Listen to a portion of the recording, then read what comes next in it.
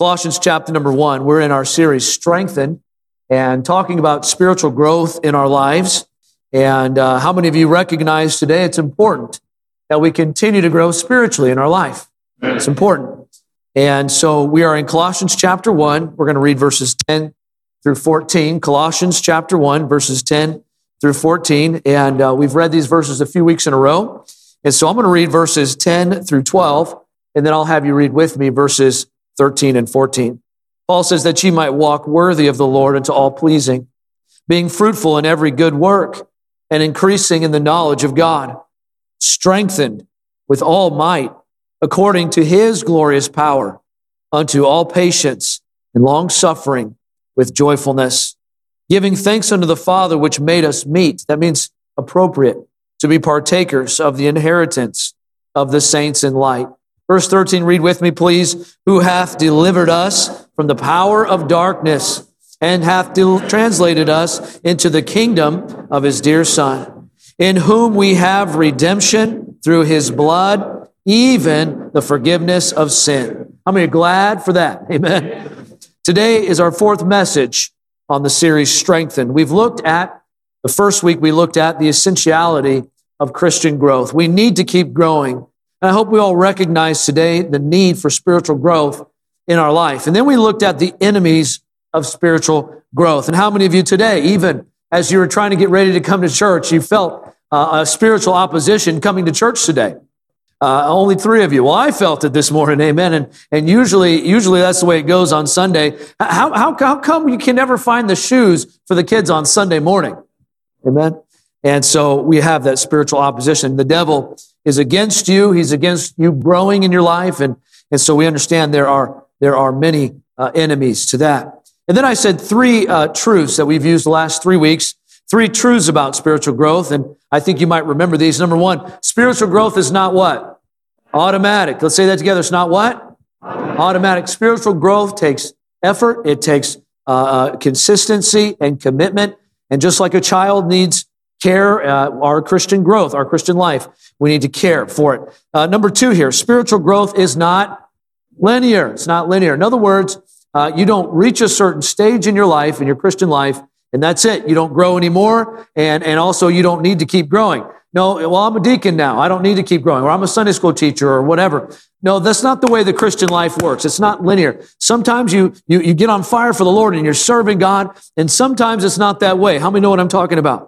But here's the wonderful part. You can get right back on track because there's mercy and grace, and you can start growing again. And all God's people said, amen. So it's not linear. We want to keep growing. The Christian life is not a ship in the ocean. You can't stop. You can't anchor out and stay there and everything's fine. No, the Christian life is like an airplane. You got to keep growing and keep moving forward in your life. So those are the first two. The third statement is this. Spiritual growth is always what, church? It's always worth it. It's always worth it to grow spiritually. Listen, every time you read this book, it's always worth it. Amen? It's always worth it to go to church, Brother Asperelli. It's always worth it to tell somebody else about Christ. It's always worth it to go to Sunday school. It's always worth it to pray. It's always worth it to grow spiritually. So before we get into the next, or the rest of the review and the next part of the sermon today, why don't we go to the Lord in prayer and ask for his help? Our gracious Heavenly Father, we pray, Lord, for your help. God, that you please give us your Holy Spirit's strength today. Lord, strength to listen, strength to pay attention. Lord, I know that the phone is calling us. I know that In and Out is calling us. I know that the pressures of life, and I know that the distractions of the room sometimes take away from the message. And Lord, I pray, Holy Spirit, please help us to focus on your word. Help us to learn today, but also, Lord, change us where we need to change. In Jesus' name we pray. Amen. You may be seated. I want to finish reviewing the last couple of weeks. We started talking about the stages of Christian growth, and I decided to go with the old school technology. Amen. Because I was having a hard time with that other thing. So I wanted to show this to you here. We started out talking about Christian growth, and we understand that to start growing in Christ, we start out with what? We start out with what, church? Brother Stanley, am I okay? Am I okay here? Okay, good. We start out with faith. Faith, that is the catalyst of our Christian life, the catalyst of growth. All this before faith. The Apostle Paul says it best, I count it as loss for Christ. Because once we come to Christ, our Christian life starts when we come to Christ in faith, and the rest of our life is growing in Christ. We see here, we marked faith as the catalyst, but our hope, Paul says, we read in Colossians, our hope is eternal life in heaven. And may I just say that once we are saved and once we are in Christ, we have hope of eternal life.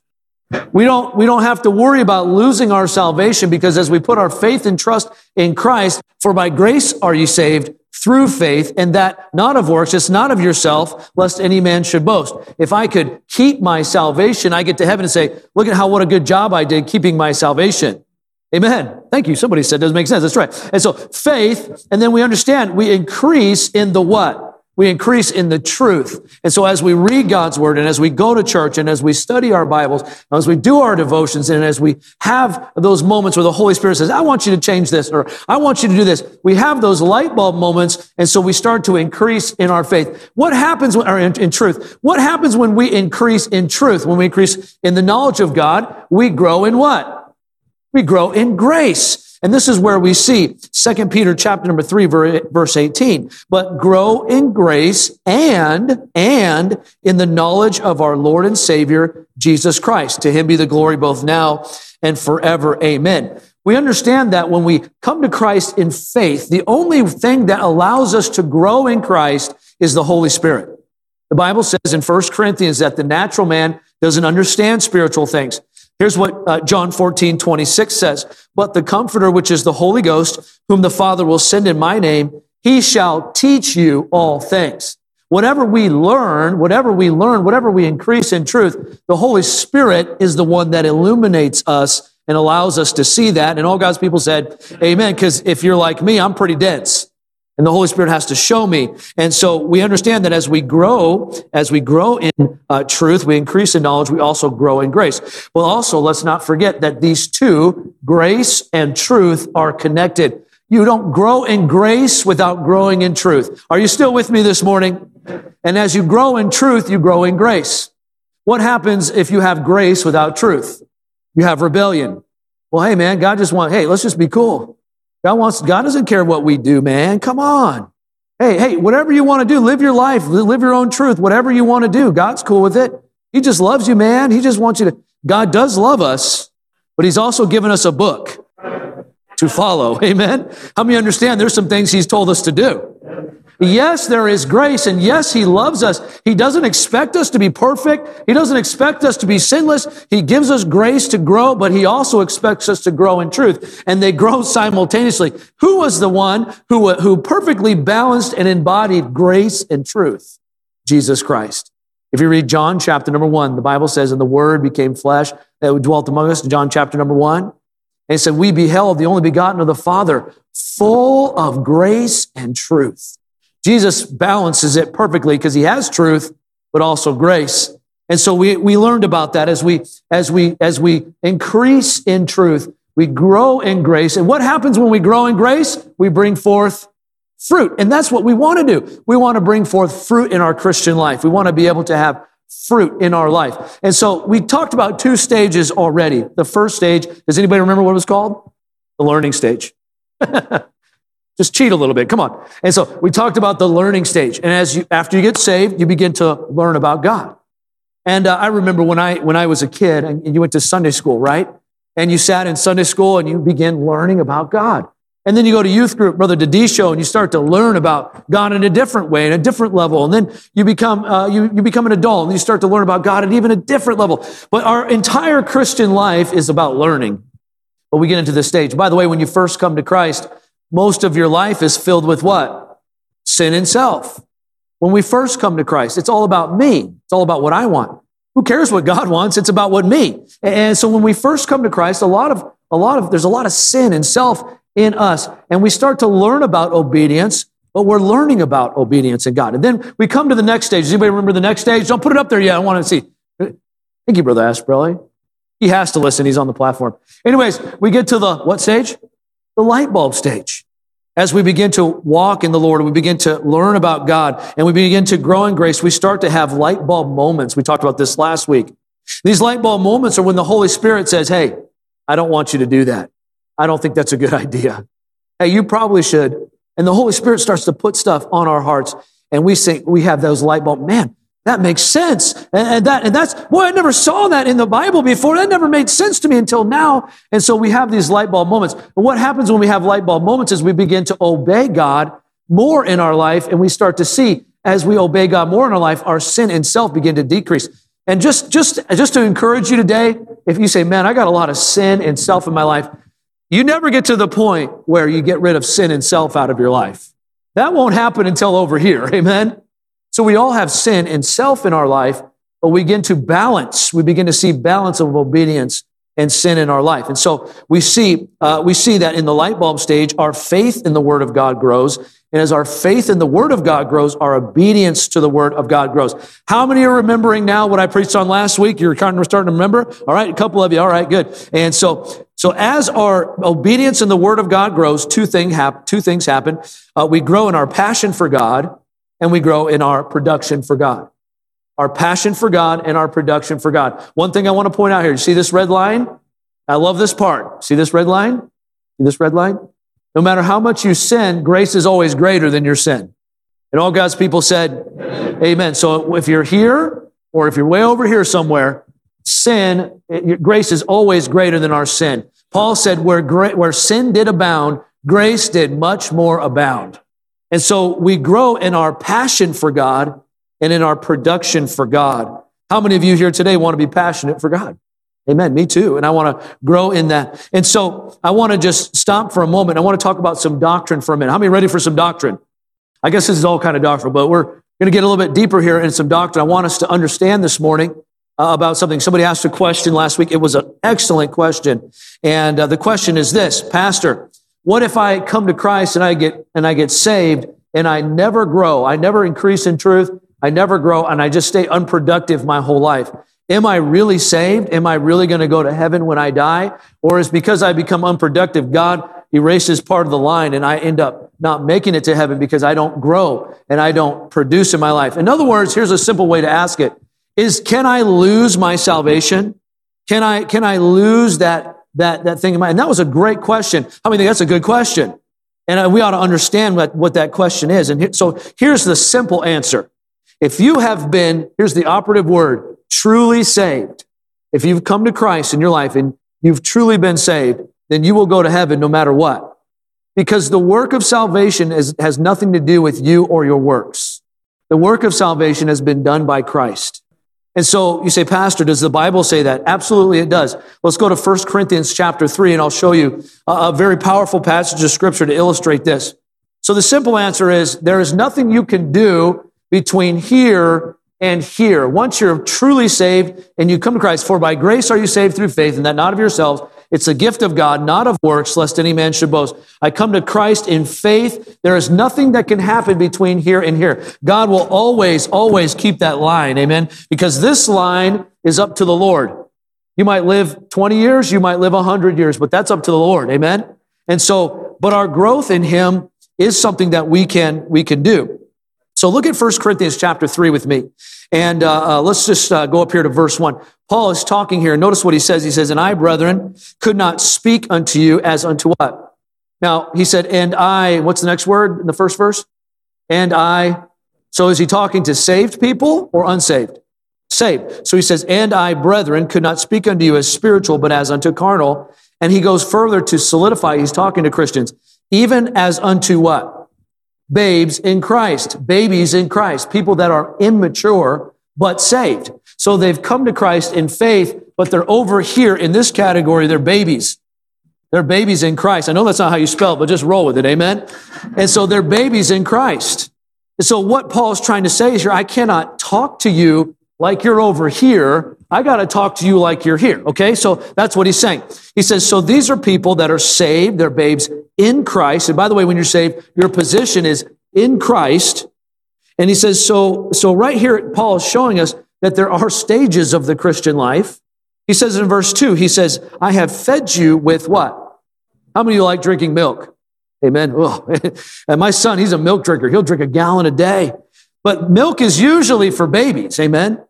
And he says, I have fed you with milk and not with meat, for hitherto, I like chocolate milk, can I get an amen there? For hitherto you were not able to bear it, neither now are ye able. He's saying, I'm trying to give you some doctrine, but you're not able to chew it. You're not there yet. You're still here in the baby zone. And so verse 3, he says, ye are yet carnal, for whereas there is among you envying, strife, divisions. He goes on, he talks about how part of the church was all for this guy, and part of the church wanted to be like this.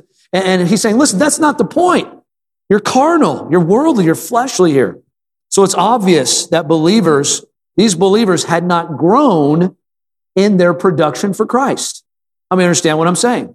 They had not grown. They were stuck in this. They were saved. They had come to faith in Christ, but they were stuck they had not grown yet. And so what happens if they stay in this state their whole life? Will they still go to heaven? Yes, they will. Paul goes on. Look at what he says here. He says in verse 10, according to the grace of God given unto me, there's that word grace again, as a wise master builder, what does he say? I have laid the foundation, I have poured the foundation, and another buildeth thereon. But let every man take heed how he build thereon. For other foundation can no man lay than that is laid, which is what? Jesus Christ. Paul is making it clear here that there's a foundation that has been poured, a foundation that has been made. The work for the foundation is done, and that foundation is Jesus Christ. He died on the cross for our sins. He made it so that we can go to heaven. The work for that is done. You don't have to lay that foundation again. That foundation has already been laid. Christ has already laid the foundation for salvation. Through his blood, we have remission of sins. And so we cannot relay that foundation. I cannot relay that foundation. It's already there. So Christ has laid this foundation. And so if we could lose our salvation, that means ultimately Christ died for no reason. Why would Christ die for some of my sin?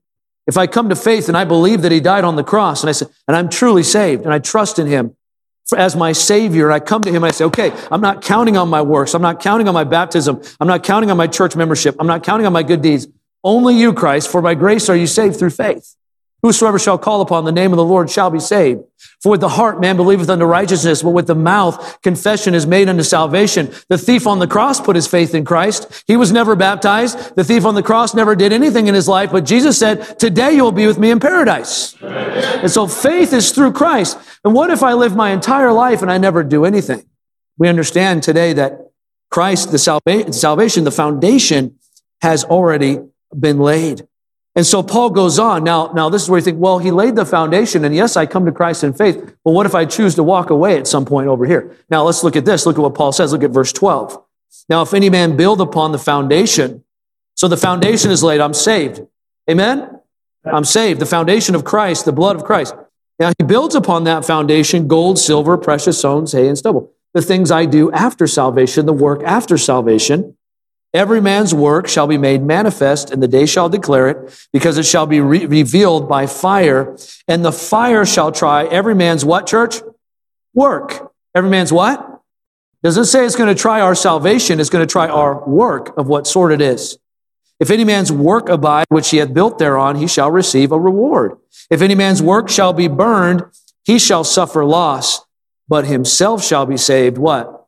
Yet so as by fire. Would you say that phrase with me? Yet so as by fire. One more time. Yet so. Let's read verse 15 together. Ready to begin. If any man's work shall be burned, he shall suffer loss, but he himself shall be saved, yet so as by fire. Paul is saying, if you've come to Christ and you're really saved, if you never did anything in your life worth anything, you're still going to heaven, but so as by fire. And all this stuff that we did that we thought was great, it's all going to burn, and we're going to suffer loss. Anything that I did in my own pride, and anything I did for myself, and I think about people who spend their life, and listen, I'm not against having a home or anything like that, but they spend everything in their life about amassing wealth and having all these things. You can't take it with you, and you're going to give it to your kids, and they're just going to burn it up, and so you're going to go to heaven, and all those things are wonderful, and I'm glad for blessings, but listen, only what's done for Christ will last. The only thing that's done for him will last. Everything else is good, but guess what? You'll be saved, and that's a blessing. Amen. And so can a person lose their salvation? The answer is no. Once you're saved, you're saved. Now, if you disagree with that, we don't have to be enemies. We can still be friends. Amen. And I have a 24-page paper that I've written on eternal security. If you want to see me, I'd love to print it out for you. You can read through it. So we want to have, though, in our life, we want to have this thing right here. We want to have fruit that remains. That's the goal. And so I don't want to live my life and get to the other end and try to, see how much I can get away with. No, I want to live my life and I want to have fruit to show. And so let's get into this next stage here. We see the learning stage. We see the light bulb stage. How many are with me so far? I know I speaking really fast. I'm sorry. I need to slow down a little bit. I had a lady in our church back when I first started. She goes, every Sunday, she goes, Pastor, you need to slow down. Amen. And so, all right, I'll slow down a little bit. So we're going to get into this new stage. And I'm excited about this. Now remember that when we get saved, the Christian life is not linear. You'll always be in the learning stage. Amen? I said, we'll always be in the learning stage. How many are learning things in your life? We'll always be in the light bulb stage. The Holy Spirit will always be talking to you. And then the next stage here that I really, it's a wonderful stage. And this is called the loving God stage. Now notice where I do this line down here. Because as you start to love God and you start to fall in love with God, your obedience to God grows.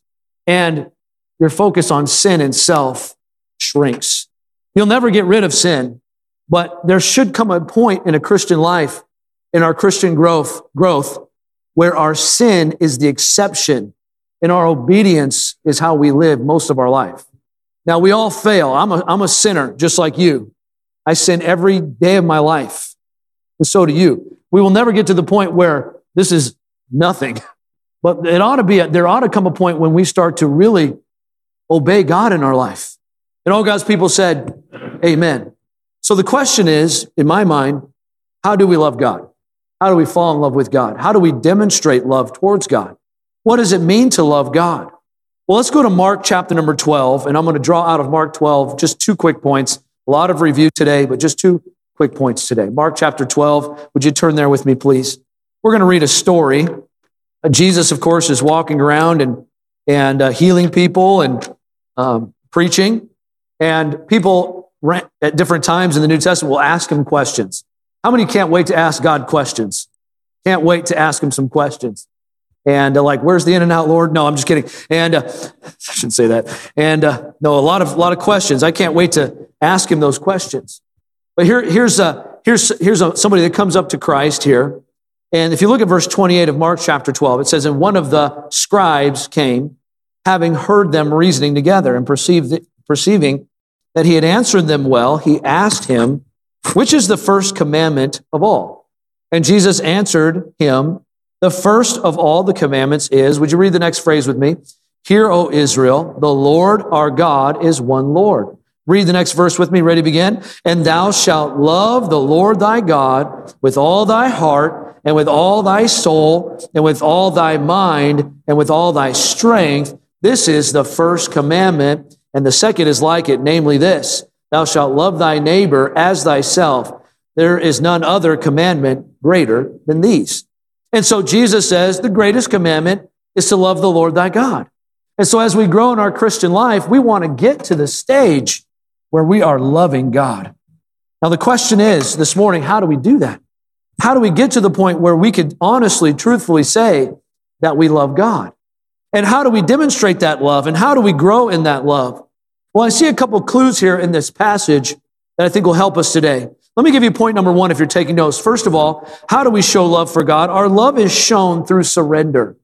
Our love is shown through surrender. If you look at verse 28 again, this scribe comes to him and he asks this question and he says, what is the first commandment of all? But if you read into the story a little bit, you can see that the scribe isn't really interested in having a relationship with Jesus Christ.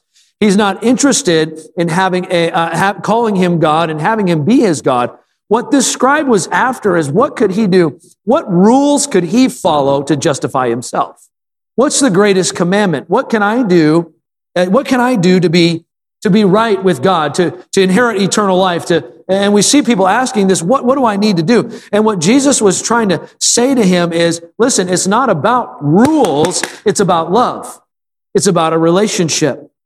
And as we grow in truth and we learn about God, we get out of this phase of our Christian life where it's just a bunch of rules. oh, they just want me to, whatever. They just don't want me to do this. And we have this attitude of I just don't want to follow the rules. And we start to realize, and it's not about the rules.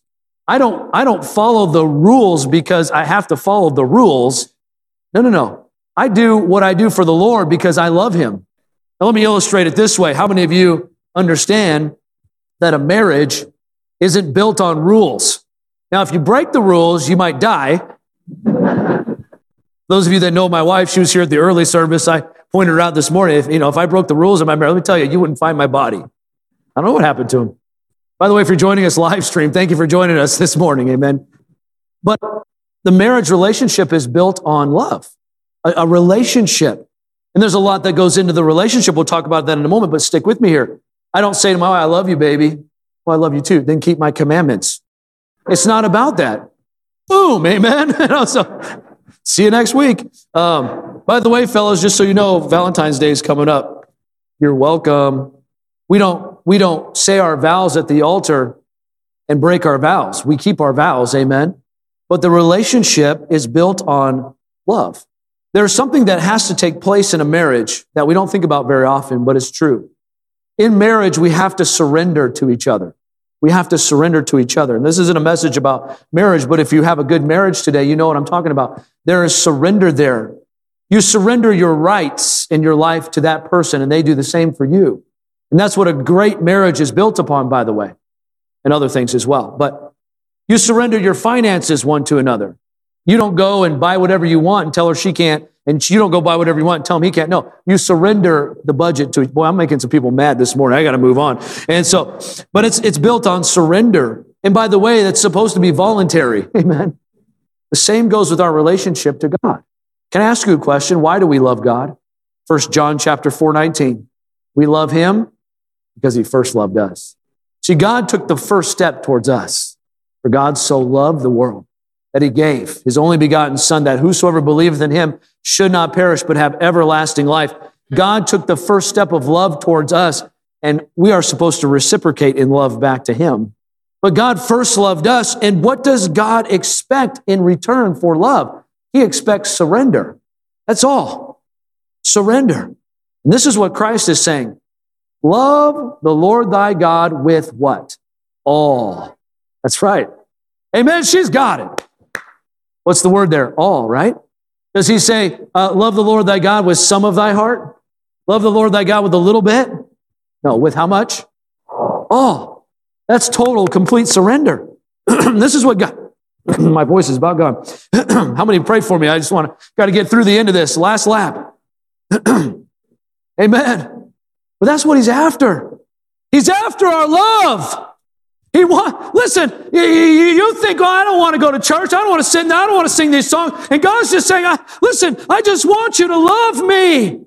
That's what I want. I sent my son to die on the cross for you while you were yet a sinner. I sent him to die on the cross for your sins. I want you to love me. That's what he wants.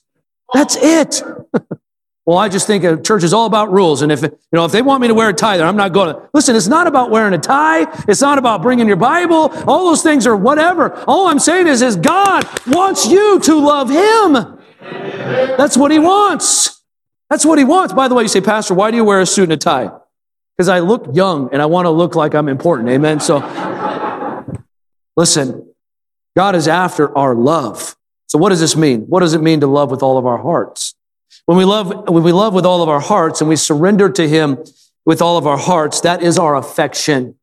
That is our affection. There should be nothing else in our life that we love more than God. Nothing.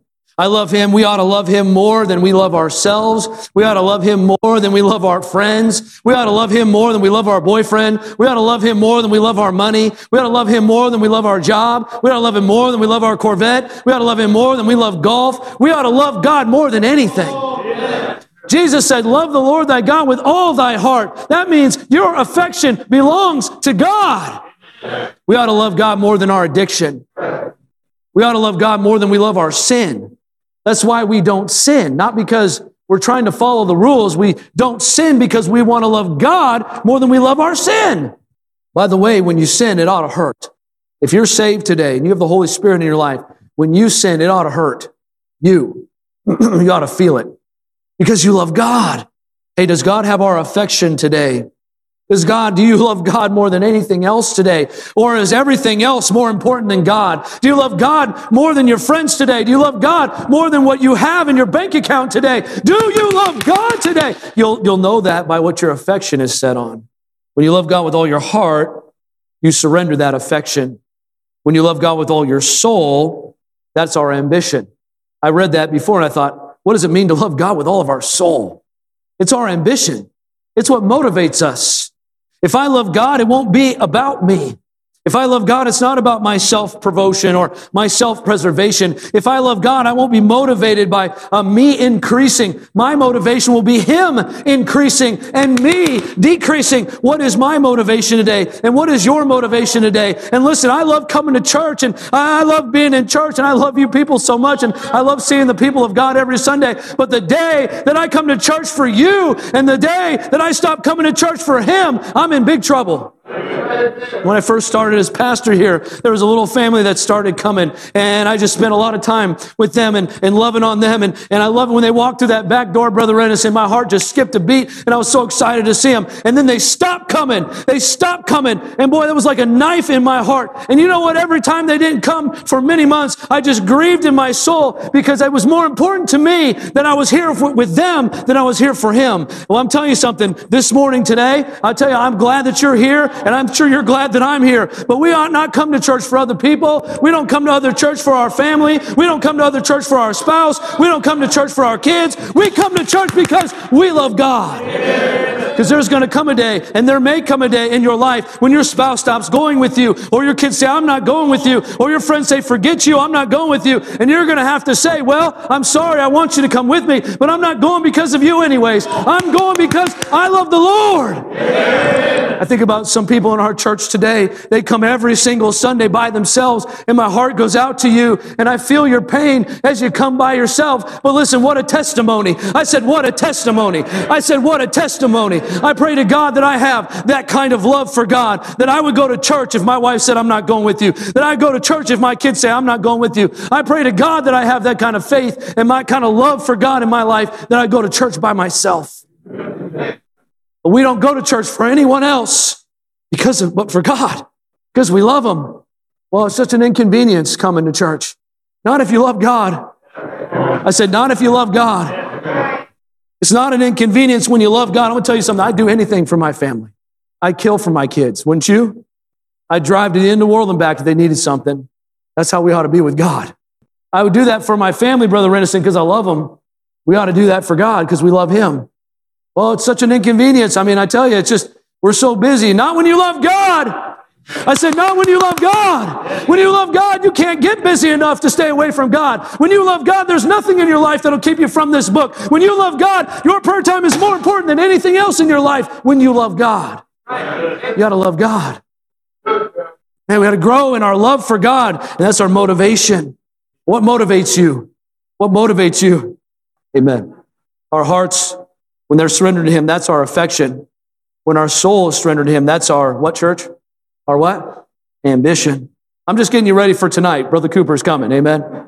Trying to warm you up a little bit here. Lastly, not lastly here, but when Jesus says, we ought to love Him with all of our mind. What does He mean by that? Well, that's our attention. That's our attention. What's the meditation of your heart today? What's the meditation of your heart today?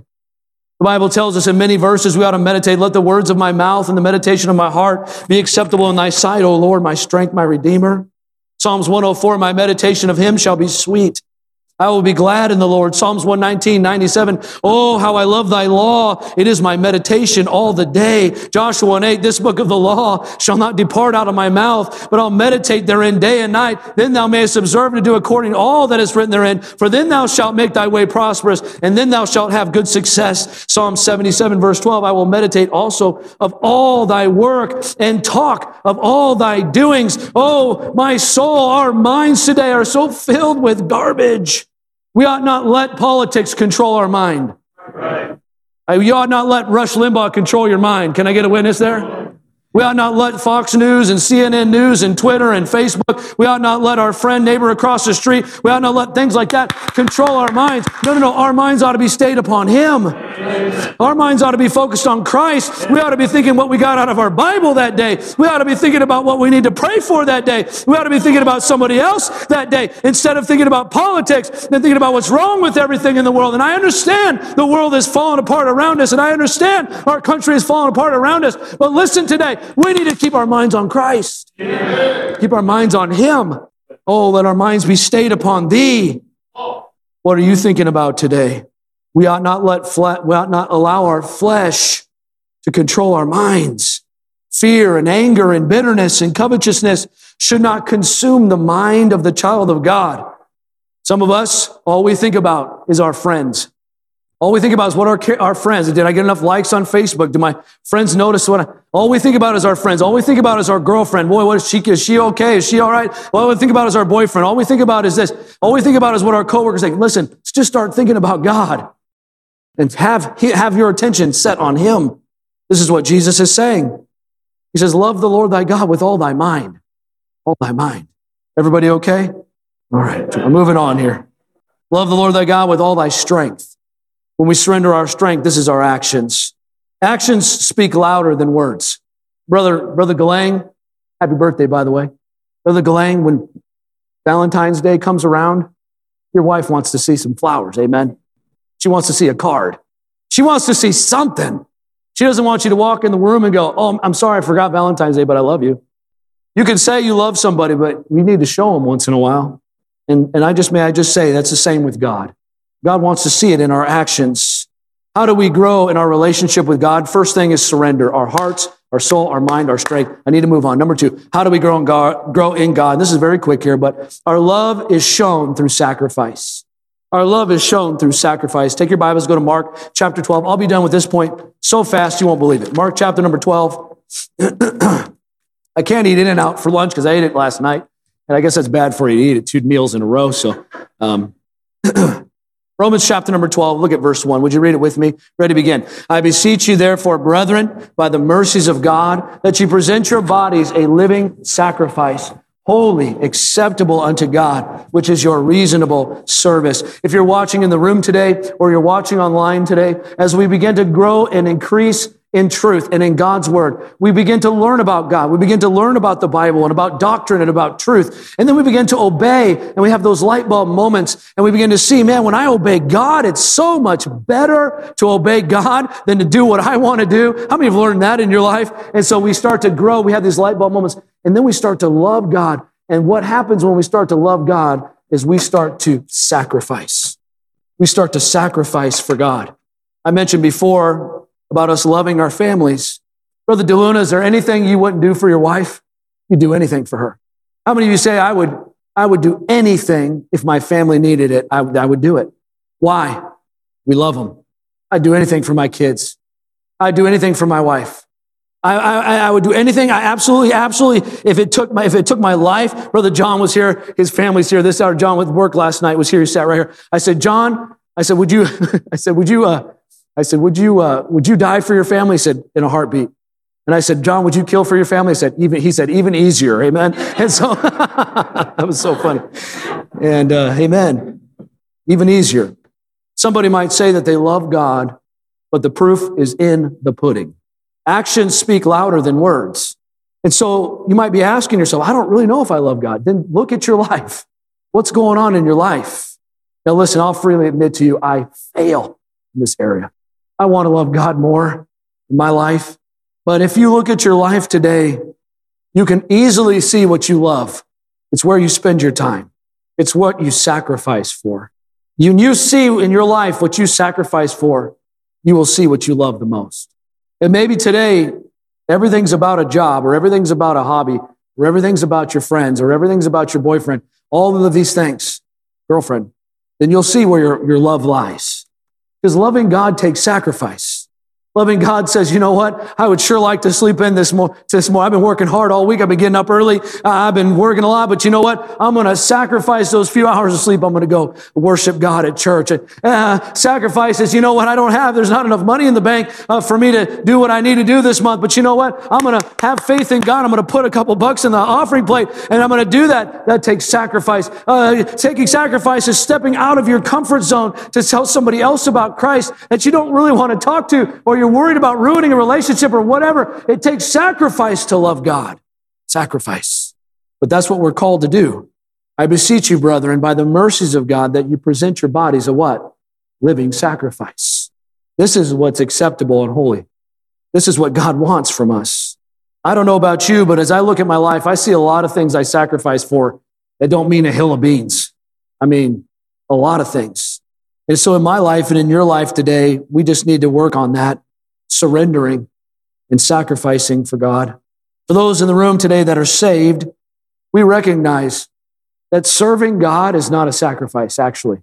When you start to love God, this word disappears and it becomes a blessing. I don't do things for my wife because I have to. I love her.